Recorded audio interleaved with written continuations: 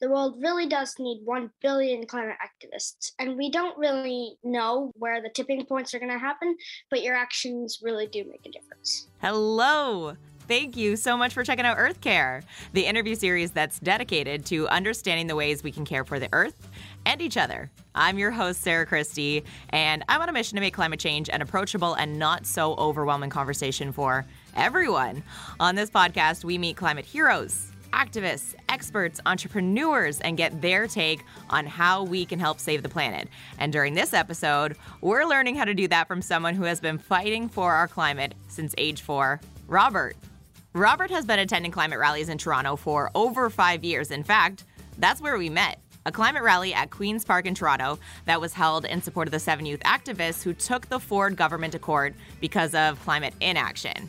At just age 9, Robert has already created his own interview series. It's called Children's Climate Championship, where he talks to scientists, environmentalists, and other youth activists from around the globe.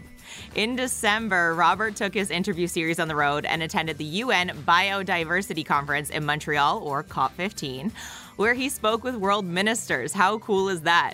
During this interview, Robert talks about his experience there, putting world ministers on the nice list while at that conference. He shares advice for kids his age to be climate activists, and then shares a powerful message to us adults about caring for the climate.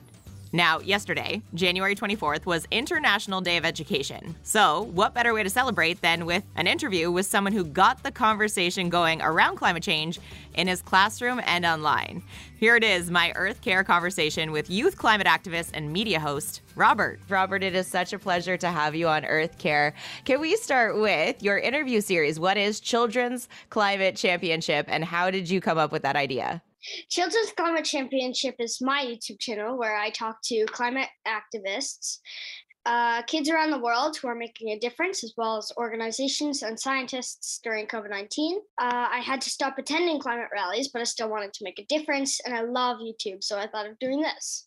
That's perfect. What a way to combine those two worlds, right? Now, like I mentioned off the top, you've been attending climate rallies. That's actually how we met. You've been attending climate rallies since you were age 5. What initially pushed you to go start attending those? I started going to Queen's Park every Friday with my mom and my brother and my sister when I was 4. When the UN came out with a report that said we only have 12 years left to limit climate catastrophe. So why is this important to you? Why is eco-activism important to you? Climate change is changing even faster than people thought, and our time is running out, and people and animals are dying, and studies show that the most effective thing kids can do to help climate change is to talk about climate change with the people that love them. That is so true. And that's what we're doing right here. We're talking about it. That's what you do with your interview series. You talk about climate change. Now, I'm sure you have learned so much through all of your conversations and your own personal research. What are 3 pieces of advice for others who are watching this who also want to be an eco-activist? You don't have to be perfect. Don't quit because you feel guilty because you had to take a flight or you forgot your reusable bag. Every little bit helps. Kids think their voice doesn't matter, but it really does. Your voice is important. Anxiety can stop you in your tracks, but taking action, especially with other people, will make you feel better. The world really does need 1 billion climate activists, and we don't really know where the tipping points are going to happen, but your actions really do make a difference. Absolutely. That's so well said. What about other kids your age who are watching what you do, in the classroom or when you meet them at climate rallies? What is your advice if they want to follow in your footsteps? Just do one thing and tomorrow do one more thing. That one straw that you refuse could save a sea turtle. Everything that makes a difference. Plant a tree, plant a native pollinator plant, build a bat house, take care of your things and donate them. Talk to friends, just do one thing every day. I love that. Now, Robert, you and I both live in southwestern Ontario, where we have a 4 seasons climate. We're not necessarily seeing some of the extreme weather events that we see in the news that you, I'm sure, have talked about with some of your guests on your interview series. Now, through talking to people and climate experts around the world, what have you learned about climate change? Everyone I've talked to is so nice. Here in Toronto, we live in a safe little pocket, and we're lucky, but we've got to realize that we've got to help the people and the creatures that are suffering. One third of Pakistan is underwater. Coral reefs are dying, storms are getting worse, fires are now burning in the area size of Belgium every year. The Amazon is nearing a tipping point that will turn into a desert. The source of the Thames is drying up. Our oceans are turning to plastic. We are out of time. Robert, you had a very exciting December. Exciting doesn't even begin to explain it, to be honest. You attended the COP15 UN Biodiversity Conference in Montreal. What were you doing there? What was that experience like? I was basically just going around and talking to like adults and reminding them why they're here because their lives matter, the animal lives matter, biodiversity lives matter, and their kids' lives matter. So that's basically why I was basically just reminding them that they were here. Yeah, it's never a bad time to get that reminder, no matter your age, but especially as adults, because I think as adults, a lot of things can distract our minds, like bills to pay and, keeping food on the table. So it's good to hear those reminders. Now, you also gave a powerful speech. Tell me about that experience. What was the main message of your speech? I wanted to say what I said in the beginning. Their lives matter, their children's lives matter. A lot of people wanted to be here, but they can't. So that's really why I read that letter. I read a letter from a kid from India, and she was 6 years old, which was really nice. Wow. So you're continuing to connect kids around the world, really, that are all fighting for our climate, which is so special. What was your big takeaway from attending such a big event like that? I didn't really know that a lot of this many people cared because I don't see anyone picking up a piece of trash or doing like anything. But I realize now that I went to that, a lot of people care. And what a powerful message that is to share, because I think a lot of us feel that when we sit in front of a computer screen, we only see what we see on our side. We're not in a room full of people like you were at an entire conference. Now, these climate conferences happen all around the world. And if someone is learning about what these conferences are for the first time from our conversation, what kind of people normally go? Like, who were these adults that you were talking to and asking and sharing your message with?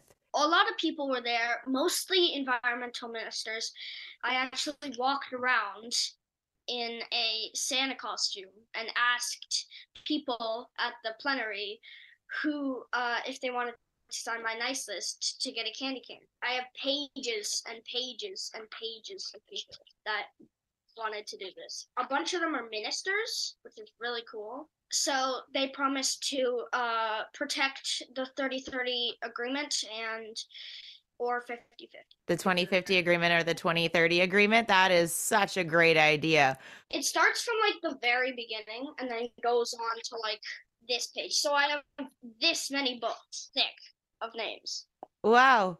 That goes to show how many people you were able to share your message with, but also, like you said, how many people were there and how many people care, which is inspiring and hopeful for us to see on the other side. If you were able to collect that many names, then there are a lot of people that are all on the same page about this, right? So congratulations. Now, when we met, you shared a really cool story about your classroom and how your teacher started talking about climate change within the classroom. How did that start? Here in Toronto, my brother didn't start learning about climate change at school until he was in grade 10.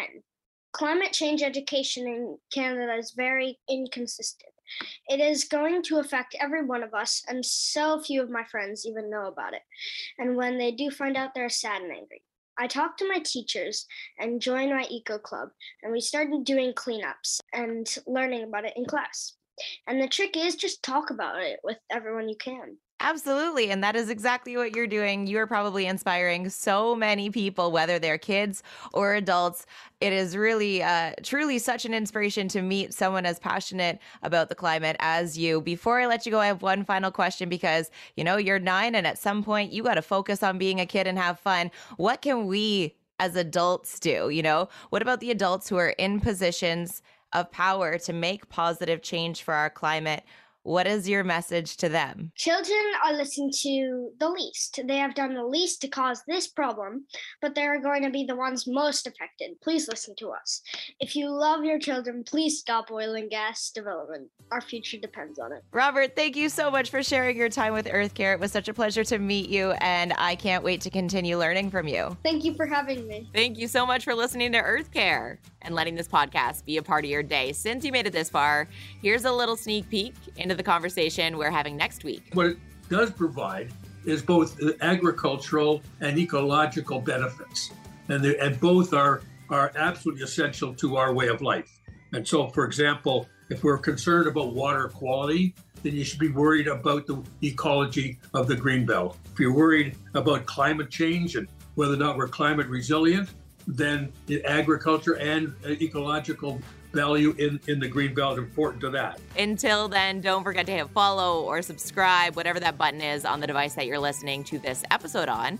Then you'll know when new episodes are out. And hey, if you have time, leave a review, message me with a review. I would love to know what's on your mind, what's been clicking with you, and what topics you'd like to learn more about. Those are also a really big help when it comes to gathering more interviews, so I truly do appreciate that.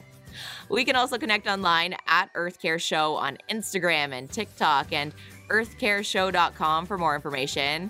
I'm Sarah Christie, and the goal of this podcast is to get us talking about climate change. So let's chat.